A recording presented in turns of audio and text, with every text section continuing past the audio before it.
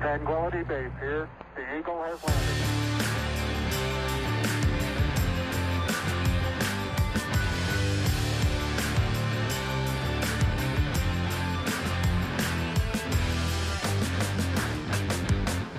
Shane Cuthbert, candidate for the Cairns Regional Council election. Law graduate, community-focused person. It sounds like you're a typical candidate for councils, but of course you're not, and we're going to get into that later on. And that's why you think you're the right person for the job. Shane, welcome to the podcast. Mate, thanks so much for having me on. And you can't move on social media for seeing what you're doing right now in the Cairns community. It's clear that you really care about what's going on. We were just talking off air. You've been hit by the cyclone recently. It was chaos for the past probably 5 weeks. I don't know how long it's been in Cairns, and you've been out there in the rain and in the cleanup. So you really care about where you live, and you're running on the campaign of Make Cairns Safer, which I'd like to get into. But I said you're not the typical candidate for a council role. And I'd like to start with why that's the case and what makes you unique and different to your typical average candidate for a council role. Yeah, of course. Look, if elected, I would be the first formally incarcerated politician in Australia at all levels, local, state, and federal. And, you know, we've had plenty of politicians that have been arrested or found themselves in trouble whilst in government or afterwards. Look, I don't know if anyone's tried. I don't know if I'm the first to have tried, but I'm certainly working very, very hard in my community to do that. I'm running independently for the Cairns Local Council. The election's in a couple of weeks from now, actually. It's not far off. And as you mentioned, we've been hit by a cyclone, and I was out really in the middle of that, highlighting issues and road closures and blockages and issuing warnings and just trying to do my bit during the cyclone. But afterwards we recorded the greatest flood we've ever had since they started recording. So we had, houses just went under. And I was out there basically the next day walking through people's houses, people that had lost everything, you know, with my gumboots on. They had sewage and sludge and all sorts. I mean, what was really fascinating to me was, you know, fridges are pretty heavy. And we would just go into every house and the fridges were tipped over and they're up the hallway. They'd ended up in people's bedrooms. Some of them found their ways just out onto the street, you know, just out through someone's window or something like that. And I just thought that was incredible to see. I was really moved the first day. I'm a grown man. I wasn't affected myself. You know, I had a little bit of rain come through my front door, but I was out trying to help people in need. And what really got to me was an elderly couple on the first day. And we were taking everything out, you know, beds and furniture, really trying to get everything out of these people's houses onto the side of the road so they could start cleaning up inside. And I've gone to move this bed, and this elderly lady said, look, no, that's got to stay. And I said, oh, well, it's completely soaked. The water had come in over the top of it. And she said, no, my elderly husband, you know, he's sick. He's got nowhere else to lay. And she expected him to lay down on this, you know, this wet bed. And that just really got to me. We heard later on that there was still an elderly couple a week later that were living and sleeping in a flood-affected home on soggy, wet bedding and things like that. They ended up in hospital, and I'm not sure if they were aware that there was support out there, or they were so elderly that they just, you know, kept to themselves. There was really incredible people that we came across. I remember one street in Masons Beach, which was probably one of the hardest hit streets. You know, we were going up to houses and saying, hey, mate, we're here to help you. You know, spare set of hands. Do you want us to take stuff out? We're here to clean. And they'd say, no, mate, there's someone else more in need. And we'd all look at each other, us volunteers, and we'd think, this is the hardest hit house we've ever seen. I mean, everything is completely gone. And these guys were just so selfless, and they were just, no, go. They were thinking about other people. So I've seen, I made the decision to run for council, probably a couple of years ago, really. I've been building up to this, but in the last few weeks, I've truly seen the best um, of the community, and it, really just reinforces what I'm doing, um, doing what I can to help the community. Have you been in Cairns all your life? Were you born in Cairns? No, so I grew up in Sydney, in Blacktown, Mount Druitt. Um, had quite a tough upbringing, actually. I've been in Cairns only now for about 6 years or so, and why I'm so passionate about Cairns is, I was brought to Cairns basically through prison. So I was transported up to the prison up here, basically got a bus ticket to the local shopping centre. In 2018 was when I was last released, and I was homeless. I had so many struggles at the time, and I rebuilt my life here in Cairns. I changed my life here in Cairns. It's a beautiful place, lots to do. Um, and I stayed. I have a beautiful partner now. We've been together for 5 years, and friends and family, and I've got a great support network here now. But really, I started with nothing. Um, Started from scratch, really, and sort of had a fresh start here, and I've just been so grateful to the community um, for giving me that opportunity. And it must be so hard when you come out of prison and just trying to rebuild your life. And I'd like to spend a lot of time on that because it does give you a unique insight into Yeah, what it means to be part of community and when community is working for people and groups of people and when it isn't. But yep, let's start with what took you to that position in the first place. Then, so without going into too much detail, I yep, want to understand you as a person and your experiences. So, life in Sydney, yep, you weren't involved in things that you perhaps would want to be now, looking back. But yep. what was your life looking like that put you in a position that ended up putting you in prison up in Cairns? Look, it's a really it's a long story when I look back at my life and how I got to where I am now. I was raised by a single mum. I was had a lot of struggles when I was younger, mental health struggles. I was molested by my older cousins. I have only recently started talking about that. I've only just told my mum about that in the last probably 2, 3 years. Um, and that's something that in itself is it's quite damaging and traumatizing. And people quite often do not talk about that for many, many years. I mean, I was a kid, probably 7, 8-ish, and you know that it's wrong. I remember thinking that it was wrong, but it's a very tough thing to explain because I think, why didn't I tell somebody about that? But you just feel, I mean, for a lot of people, they're groomed. You think you're going to get in trouble if you tell someone about it. Um, so I was struggling with that, dealing with that. Had a single mum, didn't have my dad, didn't have a male role model when I was younger, and I was getting into a little bit of trouble at school. I was actually being bullied quite severely, and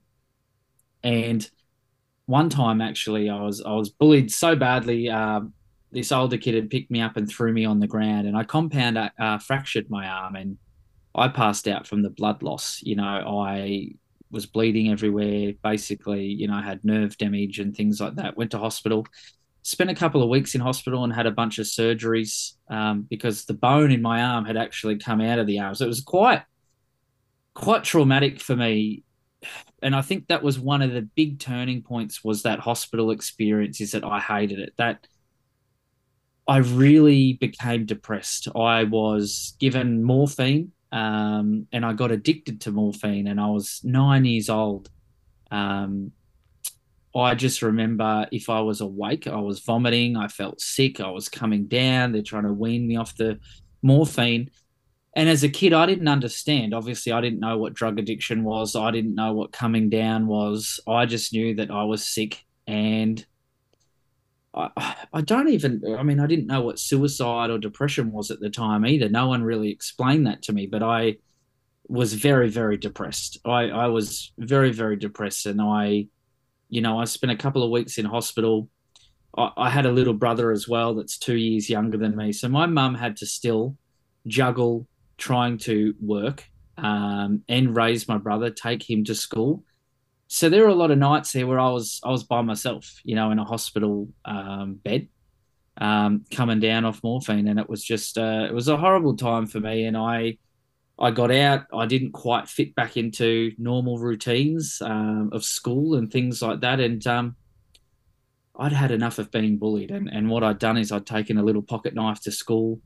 Um, I'd actually confronted one of my bullies, and then the teachers obviously grabbed me, called the police, and I'm not sure who identified it at that point, but someone had sort of said, "Hey, this kid's, maybe got some issues or does have some issues and needs some serious help." And the decision was made then that I was 9 years old, and they put me in a mental health facility for children, um, which was, again, another really interesting experience. I had all sorts of kids there. So there were kids that were breaking into houses, stealing cars, extremely violent. There was kids 9 years old that were using drugs.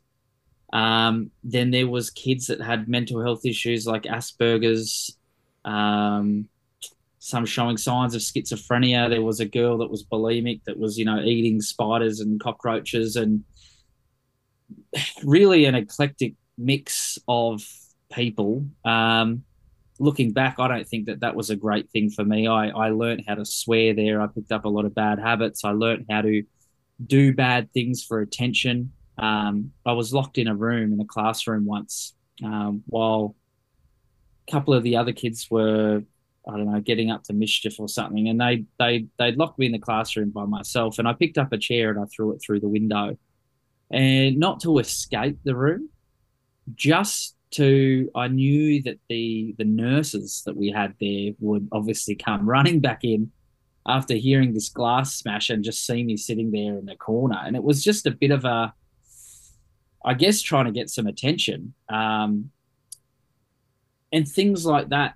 And so when I think I was there for about 9 months. So going back as a 10-year-old, trying to go back into year 3, year 4 of school, I didn't fit in a normal school. I was behind in my schoolwork, so I felt shame and, all that sort of anxiety that comes with that, where you go into a new classroom, you got to make new friends. I'd been bullied. I just spent 9 months in a mental health facility. So all those, starting a new school is difficult for any kid. You've got to sort of make friends and, go up to kids and say, "Hey, I'm Shane. Do you like me? Can we play?" But I didn't fit in because I had all of these, weird quirks and attention-seeking behaviours that I'd picked up in the mental health facility. So then, I basically lasted a couple of months in school, and then I was homeschooled by my mum for a couple of years because I just didn't fit into the system. But then, your social skills become even more poorer. And then as someone that's had been bullied, it's then even harder to make that transition into high school, which I did.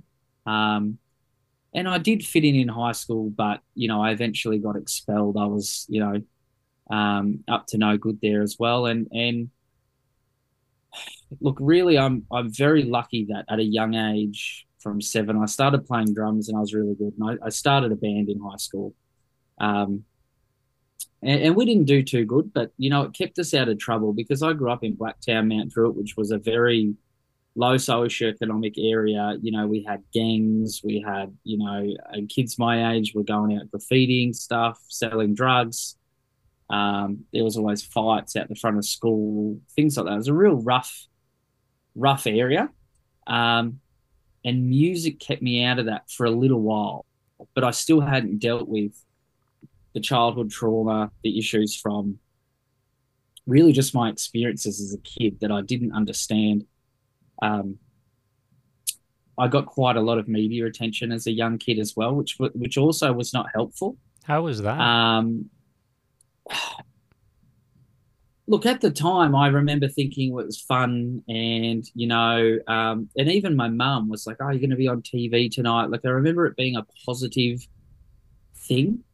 But I look back on it now, and I think I was just everybody's sort of test dummy. I actually was a test dummy for a bunch of medications like Ritalin and things like that. I went somewhere in Sydney where they had me take a different medication every 4 hours, which I don't think that they'd let kids do these days, and monitor me. And some made me sick, some made me tired, some made me cry. I actually ended up on an antidepressant, which made me depressed.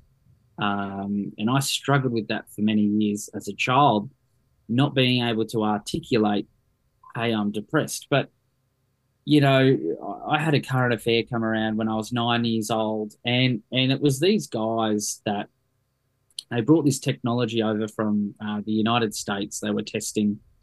They'd hook up, sort of put a helmet on my head and hook up sort of these electrodes. And if I could concentrate, I could drive a car. So I was hooked up to a computer, sitting in front of a TV screen.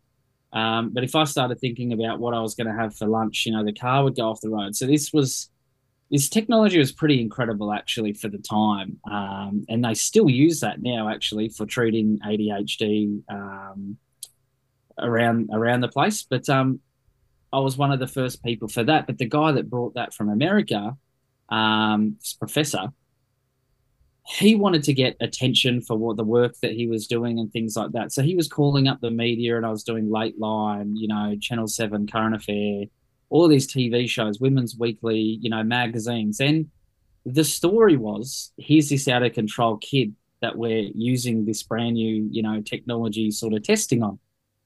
I didn't know the story at the time.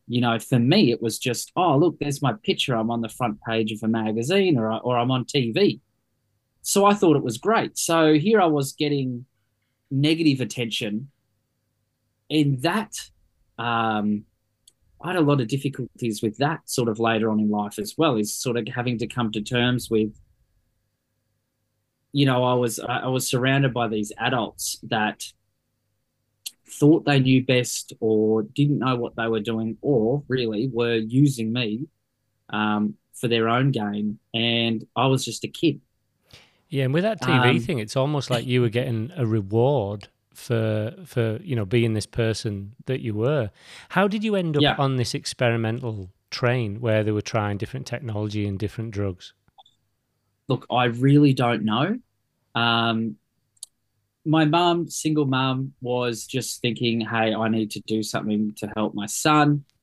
So obviously she would have been researching this stuff, getting in contact with people. Maybe, people were approaching her saying, hey, I've heard of this or heard of that. She didn't know what to do. She was just like, hey, I need to do something with my kid. And then she just found these people that were, I think well-meaning as well, but, also exploitative in a way. And I don't think at the time anyone thought that the media was having any negative impact on me. I think they just thought, I really think we've come a long way with child psychology now. I think we understand that, hey, kids are pretty switched on, and we know that kids, that if they're experiencing trauma when they're 2, 3, 4, has an effect on them later in life. Whereas I don't think we thought that 20, 30 years ago. So I mean, that's a good thing. I hope that this sort of stuff isn't happening to kids these days, because it wasn't good for me. But unfortunately, at the time, you're a kid and you don't understand, so you're just doing what you're told. I remember Current Affair, which is one of the major TV programs, even now, and we've got the internet, but we didn't have the internet back then. We didn't have Facebook and social networks, so people would sit down and watch the news and watch a Current Affair every night, and it was huge. And the producers had me on my on a trampoline in the backyard, telling me to, oh, can you push your brother off the trampoline? Like, we want to get a shot of that. And I just thought at the time it was like, oh, okay, like I'm on TV. That's what TV do. You know, my mum was there. My mum allowed it to happen. But I think back now, and I think there was all these people, the cameraman, the producer, my mum, like there was all these people standing around that just allowed that to happen. Um, and it just sort of mind boggles me now because I think about, I haven't got children yet, but I think about having my own children, and I think I wouldn't let that happen, you know. Um, anyway, maybe times have changed. You would I hope don't they know, had. but You really would. But who knows? I've had no experience with TV, but you know all the yeah, stories about what's gone on in the past, and you've clearly got lived yeah, experience of that. So yeah, you're a you're a kid that's a bit of a handful, and yeah, that's they're yeah, not an isolated case. There's lots of kids yeah, like that. But then you get on this train and you're trying these different things, and then you get some media exposure. So you yeah, start to become the kid who's a bit of a handful with a yes, reputation for being a bit of a handful. But yeah, nothing crazy at this point in time. So yeah, what is it that yeah. sets you down the path that eventually puts you behind bars? So I was on a really I was 15 years old and I was playing drums in bands traveling around, and music kept me going for many years. It kept me out of trouble.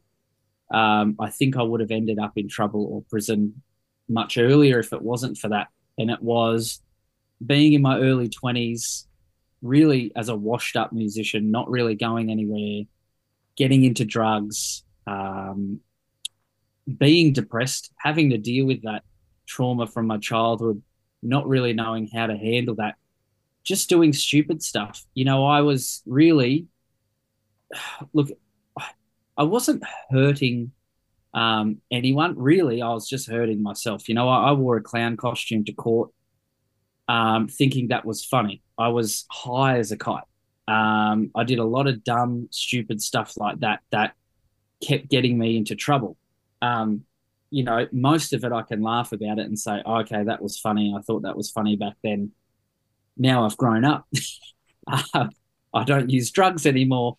Um, but really, that was where I started out. And then, it got to the point where I'd been arrested for drink driving 4 times. I drink drove a lot.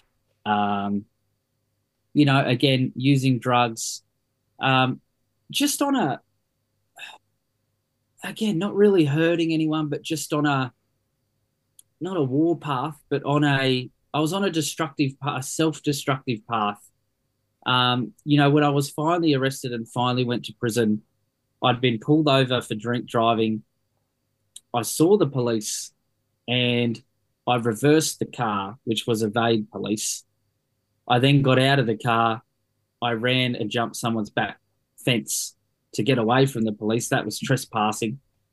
When the police tried to arrest me, I resisted arrest. I was on bail. I had breach of bail. Um, there was 11 charges actually that I had, and that was I was on bail for a whole bunch of stuff, just again stupid stuff, all alcohol or drug related. Um, and just got to that point where I ended up in prison, and I spent 6 months in prison. Not a long time, but it was again another traumatic time for me. Um, I'd had a lot of negative media attention again at that time as well. I ended up being celled up with really a bad person, a rapist that was in there at the time for the manslaughter of their own 6-month-old child. Actually set to be released soon. They were serving 10 years for that, and I was really look at this point. I was mid 20s. I wasn't a career criminal. I wasn't breaking into homes. I wasn't stealing to get by. I wasn't selling drugs. I wasn't a gangster. I wasn't really a criminal. I wasn't someone that had spent my whole life in and out of prison. I was someone that probably needed a little bit more support, some drug and alcohol support, some rehab, some mental health support to start unpacking some of that childhood stuff. Um, but I didn't get any of that support, and I certainly didn't get it in prison. And prison traumatized me even more. I was sexually assaulted with a prison knife in prison. Effectively, I was in a cell with someone that was trying to make me his bitch, basically. It was just started out, um,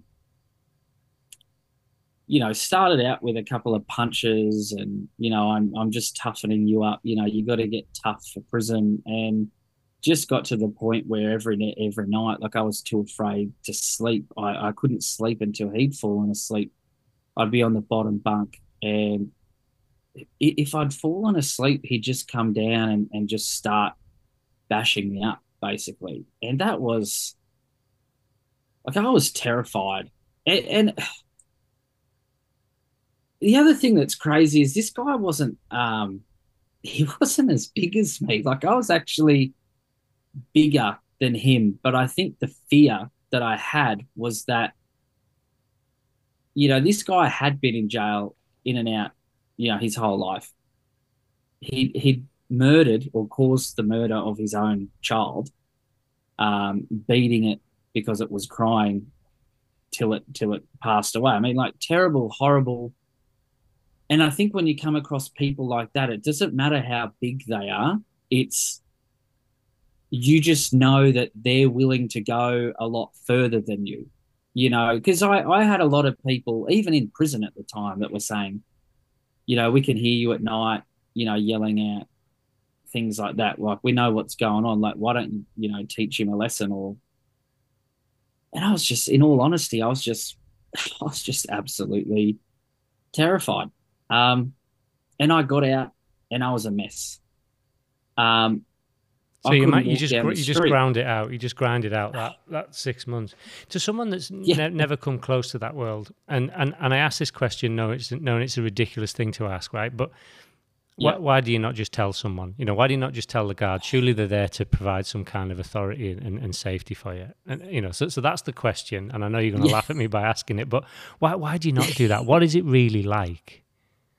Look, there's a couple of reasons why. The guards know what's going on and they don't care. I mean, the guards put me in a cell with this guy on purpose. And the other reason is that if you do tell the guards or something happens, you might get transferred to another unit, maybe even another prison, but the word travels and you are then, you're labeled as a dog. And it doesn't matter what you did. So even in that example, that most people would probably agree that, hey, what was happening to me was not good. But they would still come after me, look to assault me just because I had that label. It's just a different code. They live by a different set of rules. Pretty terrible rules, actually, because there's predators in the prisons that get away with a lot of stuff because of those, unspoken rules. Really, it's just more trouble than it's worth.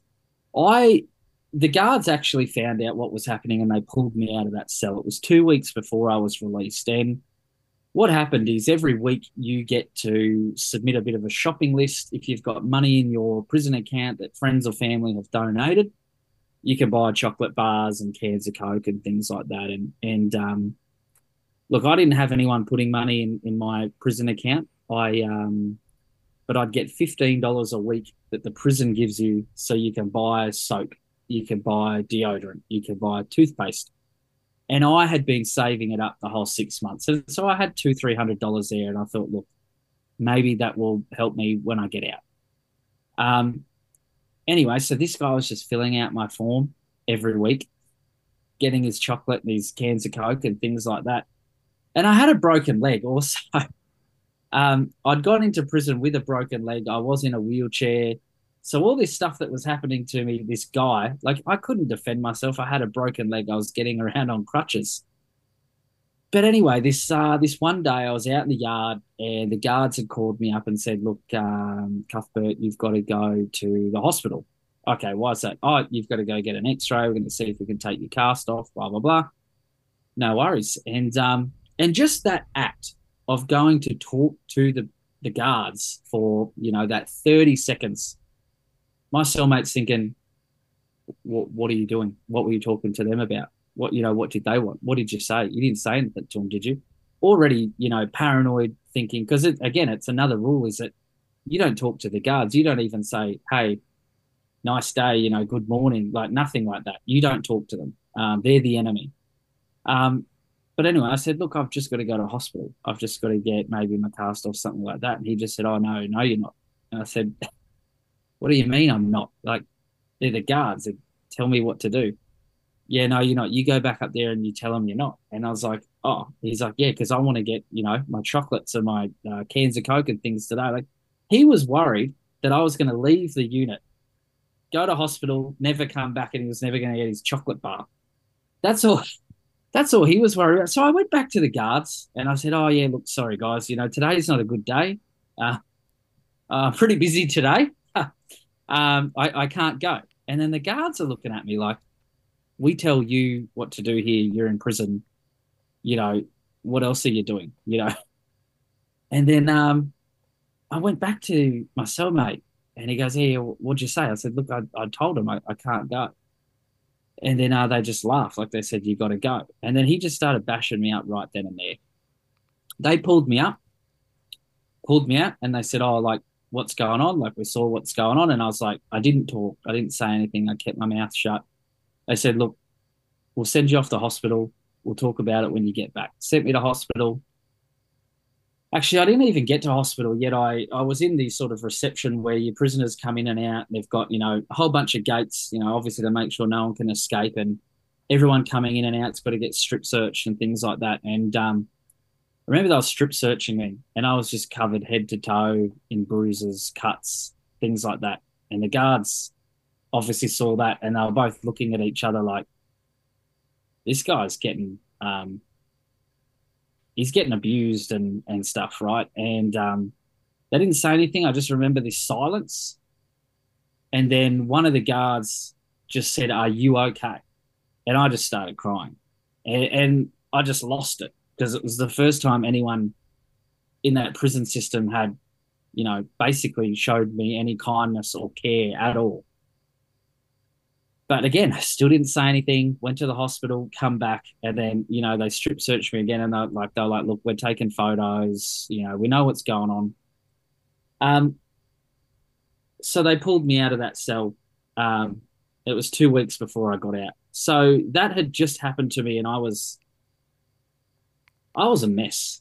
I didn't use drugs or drink when I got out. I was just, and I'm glad I didn't because I probably could have easily just gone down that path of, get heavily into drugs and alcohol to try and deal with that trauma. But I was in a homeless shelter for a couple of weeks and then they got me a social housing place to myself. And I just wouldn't leave. I wouldn't leave. I would just sit there and read books, 24/7. I was too afraid to go outside. I had, what I would say now is severe post-traumatic stress disorder. And I was, even though I knew that I was safe and that I wasn't in prison anymore, I didn't want to go out into the world. Like I just locked myself in a room for probably another 6 months. So similar to the kind of the X-Man Academy for kids that you went to, where you kind of learn all the craziest aspects of life. You had a choice in prison as to whether you just grind it through or almost shudder your way through, which it sounds like you did. Just kind of got through it that way, rather than slotting into the system and building a reputation and trying to play it that way. So then you're out and you're in housing, so you're out of prison, but you're still just a shell of yourself. And at what point do you start to wake up and go, right, I've got to do something different now? What was the catalyst for that? It wasn't me. I've got to say, I can't credit myself with really doing anything. I had an incredible psychologist. And when I say incredible, he didn't do any experiments on me that, changed my perceptions of things or, he didn't do anything physically or mentally to make change. But what he did is he just believed in me at a time when I don't think anybody else did. You know, I was very isolated. I was very alone. Um, and he encouraged me to start studying. You know, I was reading a lot of books because I wasn't going outside. I was too afraid. I didn't want to face the world. Really, just was just going to live away and be a hermit or something. He encouraged me to start going to the library, studying. That's, I guess, where it started. Then from that, you know, I started out with a couple of short courses online, actually, and I achieved those. And so, for someone that hadn't done a lot of schooling as a kid, um, really, you know, I hadn't gone to uni, hadn't finished high school, hadn't got a high school certificate. Um, that was a big deal for me. So just with his encouragement, it was the baby steps.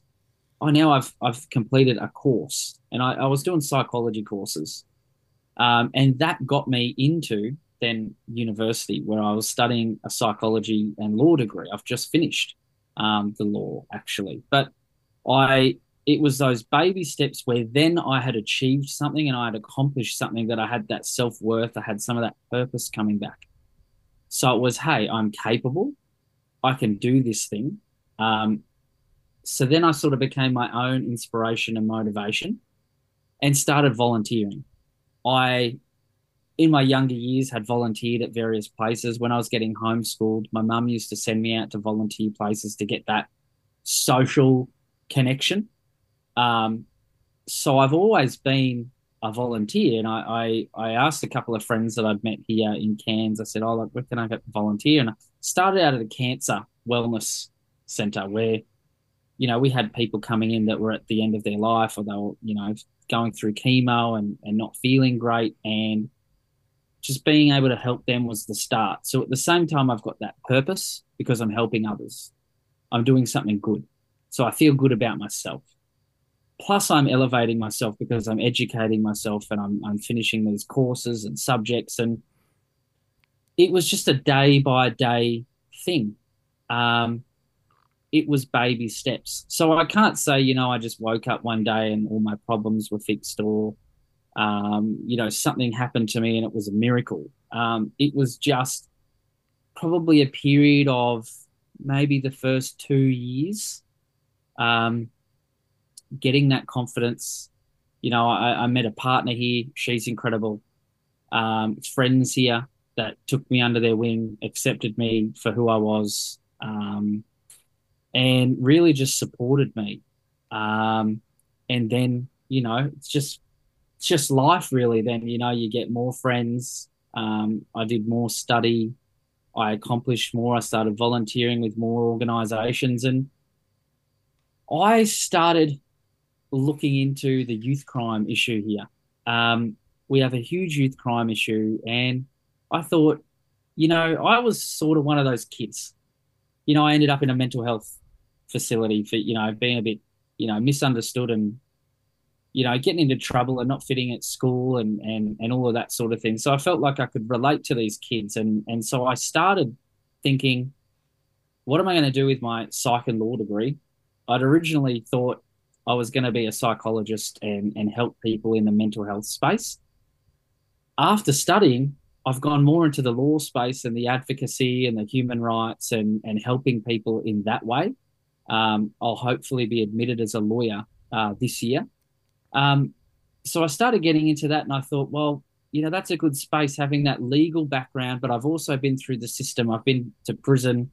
Um, I've got those experiences. We need to help the kids. And I started advocating for a 24-hour youth centre here in Cairns, and registered a charity, started applying for grants and funding and things like that. And one of the current councillors, who was also the Cairns MP in the past, the Member of Parliament for Cairns, he asked to have a coffee with me one day, Rob Pine. So he's a quadriplegic.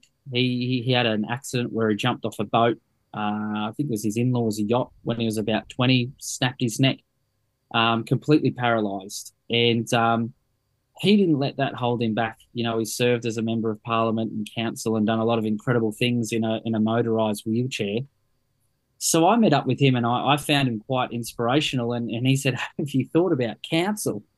And I just laughed because I thought, what are you talking about? And he said, like, have you thought about getting into politics and being on council? We could use some young people like you that are getting out there in the community and volunteering and want to do, you've got fresh ideas and you want to help, you want to contribute. And I just laughed because I thought, look, I've got a criminal history. I'm also like, I'm covered in tattoos. I've never seen another politician covered in tattoos. We actually have one now. Actually, she's copped a lot of slack as well. A former stripper in Melbourne, covered in tattoos as well. And she's the youngest, I think, member of parliament in Melbourne. And yeah, she's at least set that precedent for having tattoos. So it was just a seed that was planted, a couple of years ago. And because I've just been in the community volunteering, going to different events, helping a hand, I guess I've naturally been on the campaign trail anyway So without you'd popped up thinking on his about it. radar, so he was aware of you. Yeah, He'd seen someone yeah, doing some work. yeah, yeah. And I it's only got to be maybe within the last 18 months to 2 years that I've started sharing my story. So I was in Cairns, basically unheard of. Nobody knew who I was. I, got nice clothes and really just presented myself well, did the volunteer work, but didn't talk about my past. I was at that point where I really wanted to move past it and forget about it. I wanted to pretend that it didn't happen. It was still quite traumatic for me to even think about. It was the encouragement of Rob Pine, this former MP, that sort of took me under his wing again, someone that believed in me. And also a guy that I follow and have a lot of respect for, Russell Manser, who spent 26 years in prison and now he's doing, great stuff, real positive stuff. And I've seen him on, TikTok and things like that. And he was sharing his story. And so I started sharing mine. And all of a sudden, like, and this was almost overnight. I had people reaching out, wanting to do podcast interviews. People wanted to hear my story. People also felt I wasn't hiding anything, and I felt better myself. I felt like there was this weight lifted off my shoulders. I truly felt like, why didn't I start talking about this stuff earlier on? And I've had people reach out to me that have had, incredibly traumatic experiences, but they go, look, because you shared your story, now I follow you, you've inspired me. Um, just letting you know that, or now I can share my story. Now I can get out and go and find a job. Um, and I guess running for council is another extension of that. I have a lot of people now. Um, I'm getting a lot of media attention, like national media attention. And for the Cairns little old Division 4 seat in Cairns, no one's ever cared about that before, despite, the local newspaper. But I've got people calling me from Sydney, Melbourne, Brisbane, wanting to run stories about being a former jailed criminal, now running for council. And it's, I guess it's got that, for the media, it's got that click factor. People think, oh, what's that all about? But it's also for a lot of people quite inspirational. And I've got, a following now across Australia of all these people that are behind me that I've never met, but they reach out to me every day and like, hey, love what you're doing, love the videos, love you sharing your story. And that has been so incredible for me personally. It's just validation of what I'm doing. It's like, lets me know that I'm on the right path and I'm doing something right. What's your relationship with the media like, and is it different whether it's national versus local? So I'm nearly 10 years in Australia, and I'm coming to learn Yeah. that there's some nuance with media, and quite often with local media in particular. And I'll leave it at that and get your angle. Yeah, look, so I've been getting some positive national media. Now, I think Sydney and Melbourne are they're just a bit ahead in general of things. They're a little bit more open to people like myself with my story. You know, they're a bit more open to change. They're a bit more welcoming of, you know, if you're LGBTQ plus, you know, if you're Indigenous, things like that. Whereas where I am up here, you know, in the north of Queensland, there's still a lot of racism. There's a lot of people are very closed-minded up here. They're not open to new things. They don't like criminals and former criminals and things like that. So the media I've had locally hasn't been great. Hasn't really been very supportive. But in saying that, I'm also running for council, so it is their job to scrutinise really someone. Is this the person that we want to vote for? Is this the person that we want elected? Do we want a criminal or a former criminal running for council? So, look, I get that. It would be interesting to see post-election what kind of, you know, whether I win or lose, what kind of attention that I get. Would it be more positive, knowing that I had nothing to gain anymore? You know, would they cover, you know, those feel-good stories of, hey, he's out in the community and he's done this, you know? Little things like that. Like I packed 2,000 meals on the weekend. I've picked up 50 beds for flood affected victims. I've been non-stop every single day doing what I can. And the media doesn't want to cover it here locally, but nationally, people have been, you know, running, I think, positive stories. I had one that news.com.au did, which was, you know, they're one of the largest media companies in Australia, and it was about me working with and alongside the former magistrate that sentenced me, you know, when I was younger. An incredible story in itself. But it was quite positive because they framed it as in, here is this young person that, yes, had some struggles, had some hurdles, did the wrong thing, ended up in prison, but look at what he's doing now. He's got a law degree. He's president of his university law society. He's working with the magistrate who once sentenced him. Yeah, there is some difference there.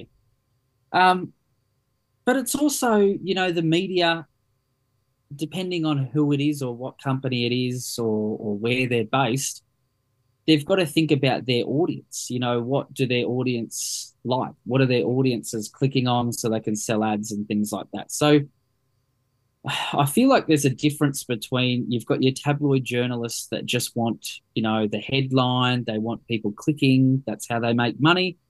And then you've got your investigative journalists that, you know, want to spend a little bit more time on a story, hash it out, do some feel good stuff.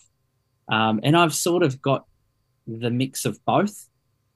So I tell people that I have a love-hate relationship with the media, because you never really know when you sit down with a journalist how it's going to turn out. Are they going to twist your words? You know, quite often we'll do, let's say if it's something on TV, we might film for half an hour and they end up using 30 seconds of what you had to say. And that's just how it is. And they're just doing their job. But I just try to be open-minded, honest, transparent. Yeah, I just think that for me, it's been so freeing. It's just a weight lifted. It's like I can just be who I am now, and then having the support of people, you know, reaching out to me is great as well, because it's like, hey, I wasn't sure, you know, if I was going to get ridiculed telling my story. And I think a lot of people in my situation that have been to prison or have done something wrong, or, you know, have been abused or molested, sexually assaulted as a child, you know, they think, they're scared. There's so much fear about telling your story because you don't know, you know, a lot of victims, they don't know if people are going to believe them. They don't know, you know, how it's going to be received. Are they going to get ridiculed, criticized? And so I'm glad that I made that jump, because I'm in such a great point in my life now where I'm open about everything. You know, my closet door is open. There's nothing in there for the media to find. If they run a story, I just have a laugh and go, okay, well, I shared that 12 months ago. So it doesn't cause me any anxiety or anything, and I'm not living in fear. I just move on. Yeah, so you can Yeah. just concentrate on doing your job now. You don't have to look over your Yep. shoulder anymore. Yep. What's your Yep. relationship with the electorate like then? So you say that north of Yep. Queensland people can be closed-minded, but Yep. obviously you love the electorate that you're working for, and at an Yep. individual level, you're starting to Yep. build those relationships and they're starting to believe in you. What's that Yep. like? The interactions that you have with them? Look, I've got to say it's mostly positive. There are people that it doesn't matter what you do in life. It doesn't matter how much you've changed. It doesn't matter how much good that you are doing. They will always see you as a criminal or for something that you've done in the past. Um, and I think you just need to understand that and accept that, and go, well, that's not going to stop me doing what I'm doing. Those people you're never going to reach. You're never going to, change their minds. So just keep doing you. And I've got to say that that's a very small minority of people. And in saying that, I mean, I do a lot in the community. So for me, I'm not sort of just going around telling everyone, hey, so I was bad in the past, but now I'm good. I'm generally out there in the community doing all this good stuff. And, some people see it in the media, they see my social media. And, obviously I promote that. And so a lot of people are thinking, yeah, okay, well, maybe this guy is okay. And because we do have the huge issue with youth crime at the moment, that's our big issue. It's something none of the other councillors or candidates want to tackle. Everyone's playing the blame game. It's a state issue, federal issue. And I'm the only one that's sort of tackling it head on and saying, well, hey, that was me. I understand it. I know its causes. Therefore, I've lived it. I know how to prevent it. I know how to do things in that space where we can work with these kids and start changing their lives and turn them around. And people love that. People are like, hey, if anybody's going to do it, it's going to be you. The police have tried, the courts have tried, the government's tried, the system's failing. It's letting the kids down. It's also letting the community down because, there's people that live in fear. They don't know if they're going to get broken into tonight or whether their car's going to be there in the morning. So having someone like me that is just really taking just on the front foot and saying, hey, this is something that I'm diving into, and I've been there and I have that experience, I think really resonates with people. And that's just what I've found, meeting people, knocking on doors, out volunteering, even just going to the shopping centre and, people sort of grab you and say, hey, I saw you, or I saw you on Facebook, or I heard about you, and things like that. And I think what you're doing is great. So, and I have to agree. I think, with that problem in itself, that issue of youth crime it's going to take someone like me, that does understand it, to get in there and relate with the kids. They can't build relationships with anybody else, really. It's got to be someone that's been there, that's done that. I've been through the trauma. I've been down the hard roads that they've been down, being institutionalized, criminalized. So I can relate, but my job is to try and get to them before they get on that path, before they enter prison, before they commit those types of crimes that set them on that cycle, is trying to get them earlier. And again, it's another thing that drives me now, in the work that I do, whether that's running for council or whether that's making legal submissions to new laws that are being proposed. I do quite a bit of that. I did one with the magistrate who sentenced me to the Youth Justice Reform Select Committee just before Christmas.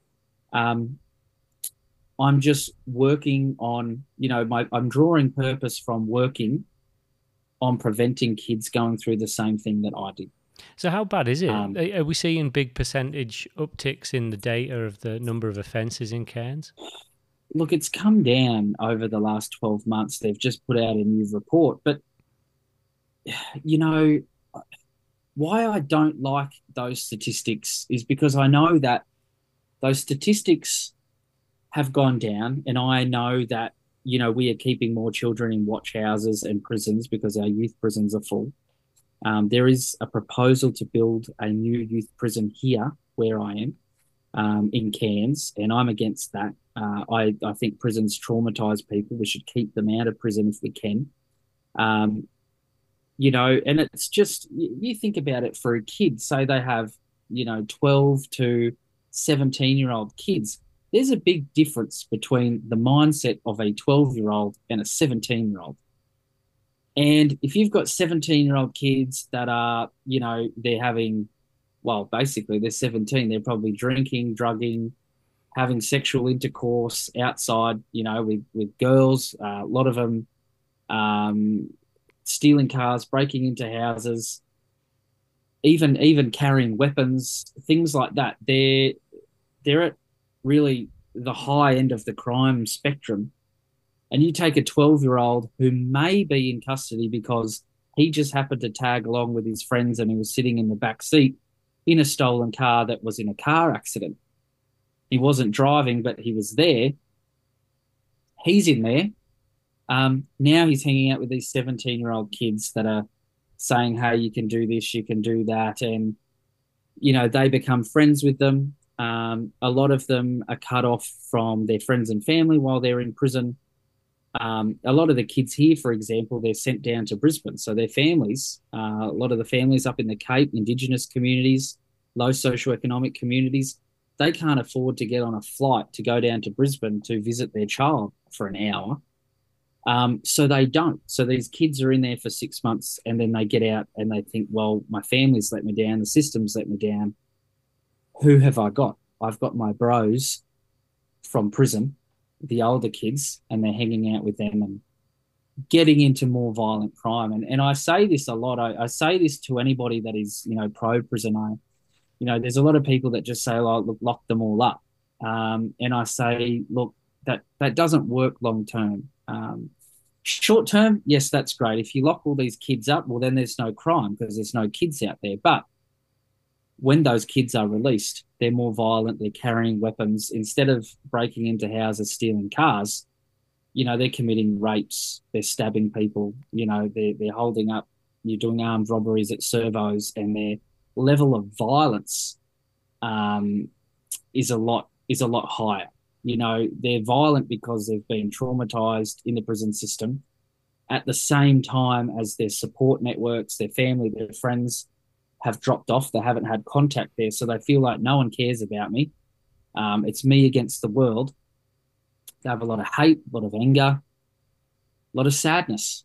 And they get out and they're children still, even if they're 17, they're still young people, young minds, and they don't know how to deal with that and they're not getting enough support. So, I tell people, I say, look, you might want to lock a kid up. I get that. But if we do that, we're going to see more violence. We're going to see more crime in the future. That's not the way to prevent crime long term. Yeah, I mean, really have been in the X-Men Academy for crime in that sort of scenario. Yeah. So if elected as a councillor in this division, what kind of levers are available to you to start to make a difference to this problem? Look, firstly, it's having the support of people behind me voting for me, to be able to say, hey, I've got 12,000 people in my electorate. So to get across the line, I really need a good 4,000 or 5,000 votes. To say that I have that support, then when I speak to the Queensland Parliament, the state parliament, I'm then a councillor. I'm someone that has the support. I've been elected. I've got people behind me. So, I've been asked to speak to the Queensland Parliament twice because of my history and my past and now what I'm doing and now being a law graduate, to speak to them about new legislation and things like that. Now, being able to do that as a councillor, as an elected councillor, it just adds more weight to anything that I have to say. It means that maybe people will listen to me a little bit more. There will always be those people that think I can just write off what you say because you're just a former criminal. But to be a former criminal that has turned their life around to the point that they've now got the support of the people and they're being elected, people have to listen to that. And that's the people at the state and federal levels where I can make that impact. But locally, locally, there's things that we can do. We get to vote on where the council spends their money. You know, for a long time, council has just been really, people think of council as looking after your footpaths, your roads, um, your bin collection. And that's all true. They do all of that stuff. I'm a candidate that wants to tackle the big issues. Here in Cairns, for example, we spend $3.6 million a year on security guards in our CBD that walk around, and, you know, they're meant to be deterring crime and things in the CBD, but, you know, I think they just walk past it for the most part. That's an Money incredible that can amount be of better money. spent. Yeah. We just increased it by $1.2 million for an additional 5 officers. So they're on a couple of $100,000 a year each, to walk around, and I think it's a waste of money. Really, it's about making people feel safer. People in the CBD, tourists especially, like knowing that there's someone in a fluoro jacket, that looks like a police officer. Makes them feel safer, because we do have homeless people drinking in the parks and the streets and things like that. The security guards just walk past them, and if they're causing a trouble, you know, assaulting anybody, they call the police, and the police remove them. So the security guards themselves aren't really doing anything. It's a lot of money I think we can spend elsewhere. Um, What's your relationship and with the there's a QPS like? You know, look. It's as a again, prospective it's a love counsellor, hate. yeah. It's a love hate. You know, there's some police officers that I get along with really well. I also find that it's the more experienced officers, the older officers, the detectives, the heads of things. I find that, you know, your beat cops, the guys that wear the uniforms, the guys that are just, you know, they go around, they pick on people, they've got attitudes, they're new, they've got points to prove. I've never really got along with many of those sort of, you know, ground level uniform cops, but I've had some conversations, you know, even when I've spoke at Parliament, obviously the police are invited in to speak as well. And I'm talking to, then, you know, while we're sitting there having a coffee, I'm sitting there talking to, you know, deputy commissioners and police officers that run the region or the region command, things like that. And I have great relationships, I think, with them. Like, I have great chats with them. I don't know how they feel. Because Probably a you'd bit have to work interesting. with them, wouldn't you? If elected, you'd be working with the Yeah, QPS on yeah, initiatives and things. yeah. Yeah, look, and yes and no. I mean, so council doesn't fund the police. That's a state level thing. But council, you are expected to work with them. You know, it's, let's say we're having some issues in a certain area of town. It's up for council to say, hey, we need some more police in that area, or surveillance in that area, or drive-bys or something like that. So you've got to have that working relationship. You're right. And so when is the election? March 16. So just under 2 months at the moment. It's about 7 weeks. So what does the process look like between now and then? And am I right in thinking that the seat's currently vacant? It was until yesterday afternoon, Right. actually. That was a bit of a surprise for me. So we have here in Cairns, we have 9 councillors and a mayor. There's 10 all up. Our mayor resigned early, just about a month or two ago. And what happened is that left our mayor position vacant. So a vote took place, and it just happened to be the area that I'm running in, the division I'm running in. The councillor that's been there for 12 years became the mayor, leaving my division vacant. So, because it's less than 3 months to an election, they proposed, and they had to appoint the councillor. They couldn't leave it vacant, but they also wouldn't go through the expense and effort of having a by-election either. So it just meant that the current councillors get to vote on an interim replacement for the next 2 months until the election. We tried that on the 21st of December, and that turned into a stalemate. The councillors couldn't agree. There was a lot of backwards and forwards. The reason for that is We have a team here in Cairns that has a majority called the Unity team, which is really unheard of outside of Brisbane. So usually local government and local politics, everybody is independent and they just represent their area. It's usually only the state and federal level where you get your Labor parties, your Green parties, your Liberal parties.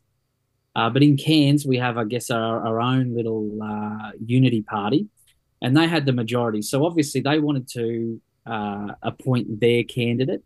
It's a paramedic, Jeremy Neal, who's running against me.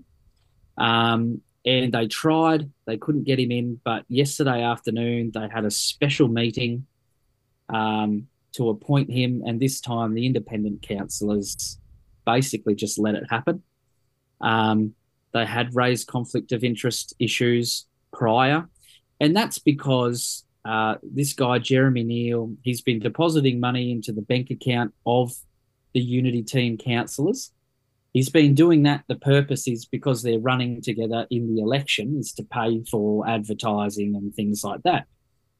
But the independent councillors saw that as a bit of a conflict because how could you appoint someone that's also putting money in your bank account? I mean, it looks like you're paying for position, and I have to agree. But yes, yesterday afternoon, the independent councillors, I think, had sort of just had enough. One of them abstained from voting. She said, look, I don't think it's right. I don't think it's fair. I don't agree with it, but I'm not going to vote. So then, because of the majority, they voted him in. So they really wanted him in because now for the next 2 months he can go around telling everybody that he's the Division 4 councillor, and hopefully, he gets a little bit of traction before the election and people think, oh, he's in the job, he's been in there for 2 months. Yes, he'll get a vote. That's their strategy. I don't really think it's a good strategy. They've got a lot of criticism, even locally. The local newspaper has criticised them, and a lot of the comments on social media have been critical of that. And really, in effect, this person, Jeremy Neal, he's now he has to attend one council meeting in the next 2 months because council's in caretaker mode, and he gets paid $20,000. So is it 10 grand a month? Because I think you were talking about 30 before, but obviously a month's passed. And you were going to pledge all of that to charity, weren't you, if you got that yes. Gig? Yeah, and I challenged every other candidate to do the same. I don't need the money. I'm all about community, and I am all about doing volunteer work. And I thought, hey, you know what? If it's about the money, let's take the money out of it. Let's give it away to charity for a good cause. Obviously, it wasn't a big surprise that nobody else, none of the nominees took me up on my offer or my challenge. Because I think it's wrong. It's a lot of money to do nothing, I think. And I'm all about, really, I'm a very open, genuine person. And I think people can see that. I mean, I hope that they see that. But I'm about, hey, looking at the bigger picture. I don't need this, $20,000. I don't want to. I would feel guilty accepting that to do nothing. And I thought, why not put it back into the community and show people what I'm really about, which is about giving back to the community. And the last 2 months of the campaign and all the work you've done prior to this point, how is that campaigning funded? And is it different if you're incumbent already in the seat to someone that's coming in, or is it the same? So in Queensland, every local government, every candidate has a $15,000 cap. So that means that you are not allowed to spend more than $15,000 on your campaign. You can fund that yourself. I'm self-funded. Other candidates may have donations, whether that's from friends or family, whether that's small businesses. I'm not into taking money from others. I just feel I just feel guilty. I think I'm running because I want to do more in the community. I don't expect the community to have to pay for that. Also, I would feel terrible if I didn't get in and I'd wasted $15,000 of someone else's money. So I'm self-funded. The mayoral candidates, I think they can spend 150,000 Hmm. if you're running for mayor. Obviously, it's a larger area. To put it into perspective, we have 9 councillors in Cairns, so each division has about 12,000 voters.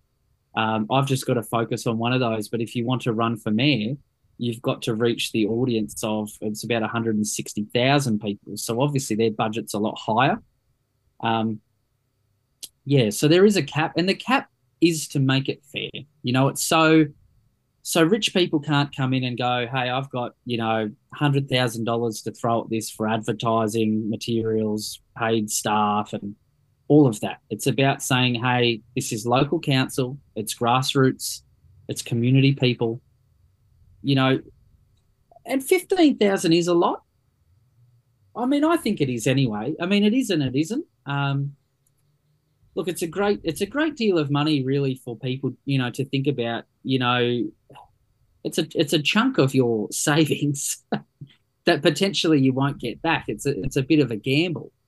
And when you think that, every sort of division on average has maybe 3 or 4 people running, that's a lot of money that gets spent on these elections. In the Cairns area alone, it's going to be hundreds of thousands of dollars that gets spent to elect 9 people.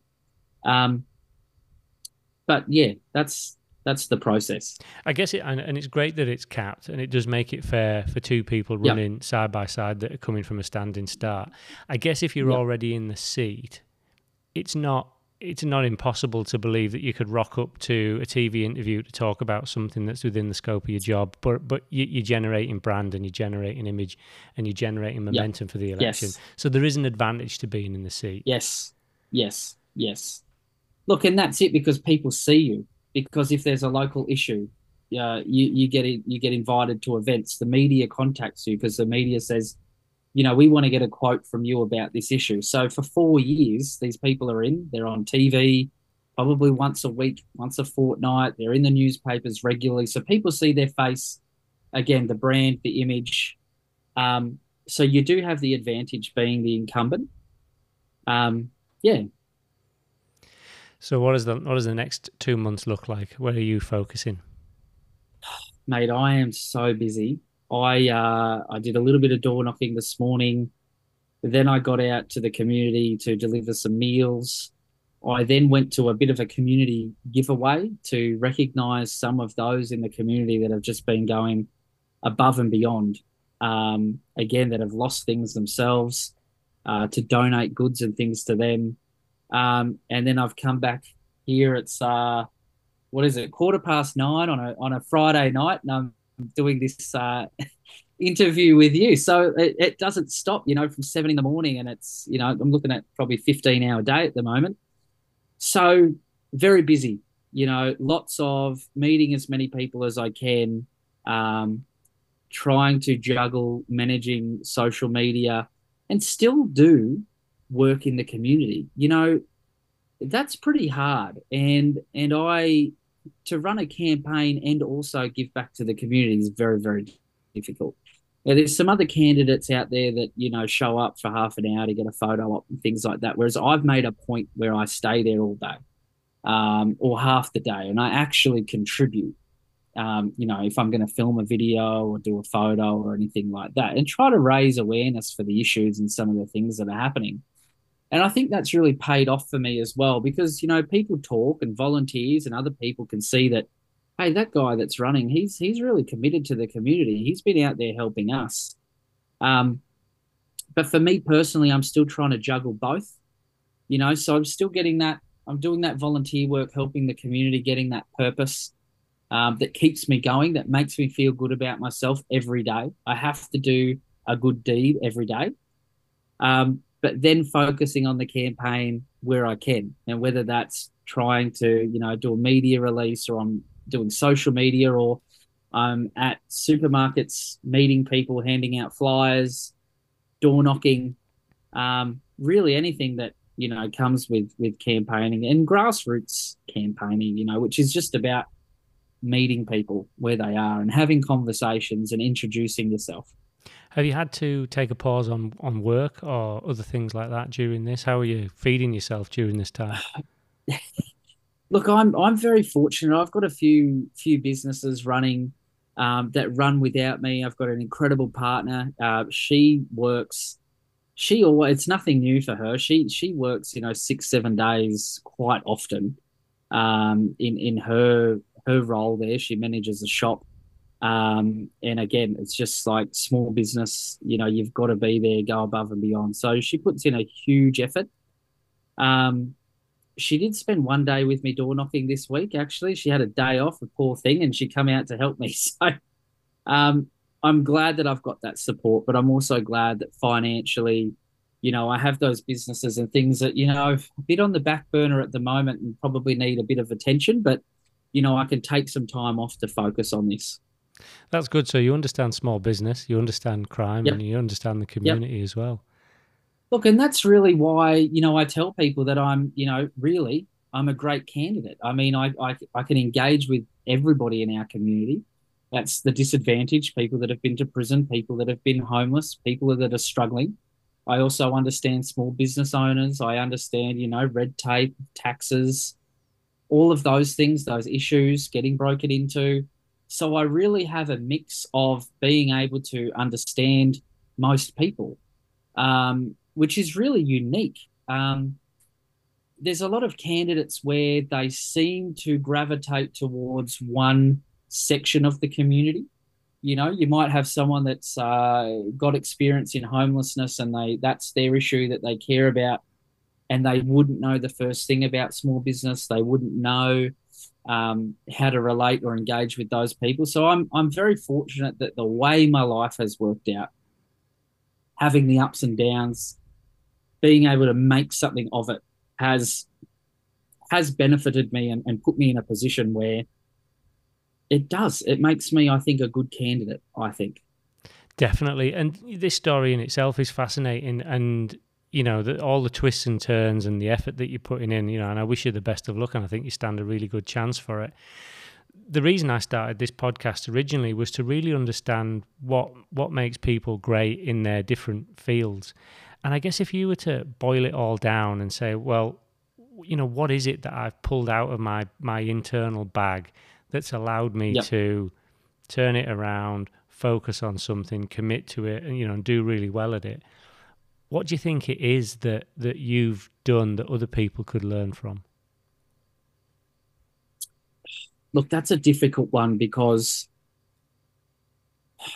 I I I go back to my past that has made me who I am. A lot of things I feel like I could have done without. I could have done without some of that trauma and some of those negative experiences.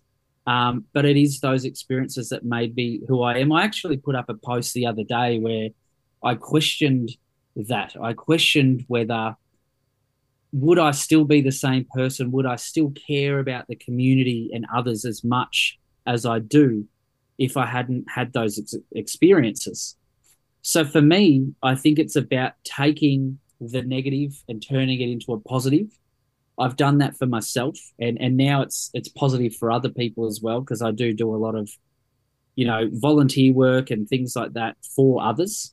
But it's hard to package that up and give it to somebody. It's hard for me to say, hey, look, what you've really got to do is go out and experience some trauma, or experience homelessness, or experience something adverse. But I do think it is those adverse things that can make or break people, because I know that in prison there was a lot of people that had really traumatic, adverse childhoods that didn't come out of it like I did. It didn't make them stronger. They turned to drug use and things like that. So I think I'm just one of the lucky ones. I think I'm just lucky that I made it through. I mean, there's been so many times there where I didn't think I was going to. Um, yeah, so it's really hard for me to sort of package that up and say, hey, if you do this, you're going to be successful. This is what I did. I think all that I did was adapt to the life situations that life threw at me. So, yeah, if I had to say anything, I think it would be adaptive. Try to, if negative things are happening or you have some struggles or hurdles, think about how do I make a positive from that? And I do it every day with every single situation. I put up a video yesterday. I'd had a keyboard warrior saying some negative stuff about me. And I challenged that person. I said, I'll pick you up, I'll buy you a meal, come out and volunteer with me for the day, and we'll do some good in the community. Taking that negative into a positive. Now, they didn't get back to me. So that didn't eventuate. But I'm always thinking, as somebody that has been through so many struggles and hurdles in my life, I've got really, really good at overcoming them. You know, when something gets thrown at me now and I get a bit of anxiety, I get a bit depressed about it, I can snap out of that really, really quickly because I've done that. I've just practiced getting through the hurdles. So my advice would be learning or take some time to think about the negative and how you could transform that into a positive, into something that works for you. Great place to end. Shane, I really appreciate it. Good luck for 2 months' time in the election. Mate, thanks for having me on. And yeah, it's been a great chat. Really has. Thank you.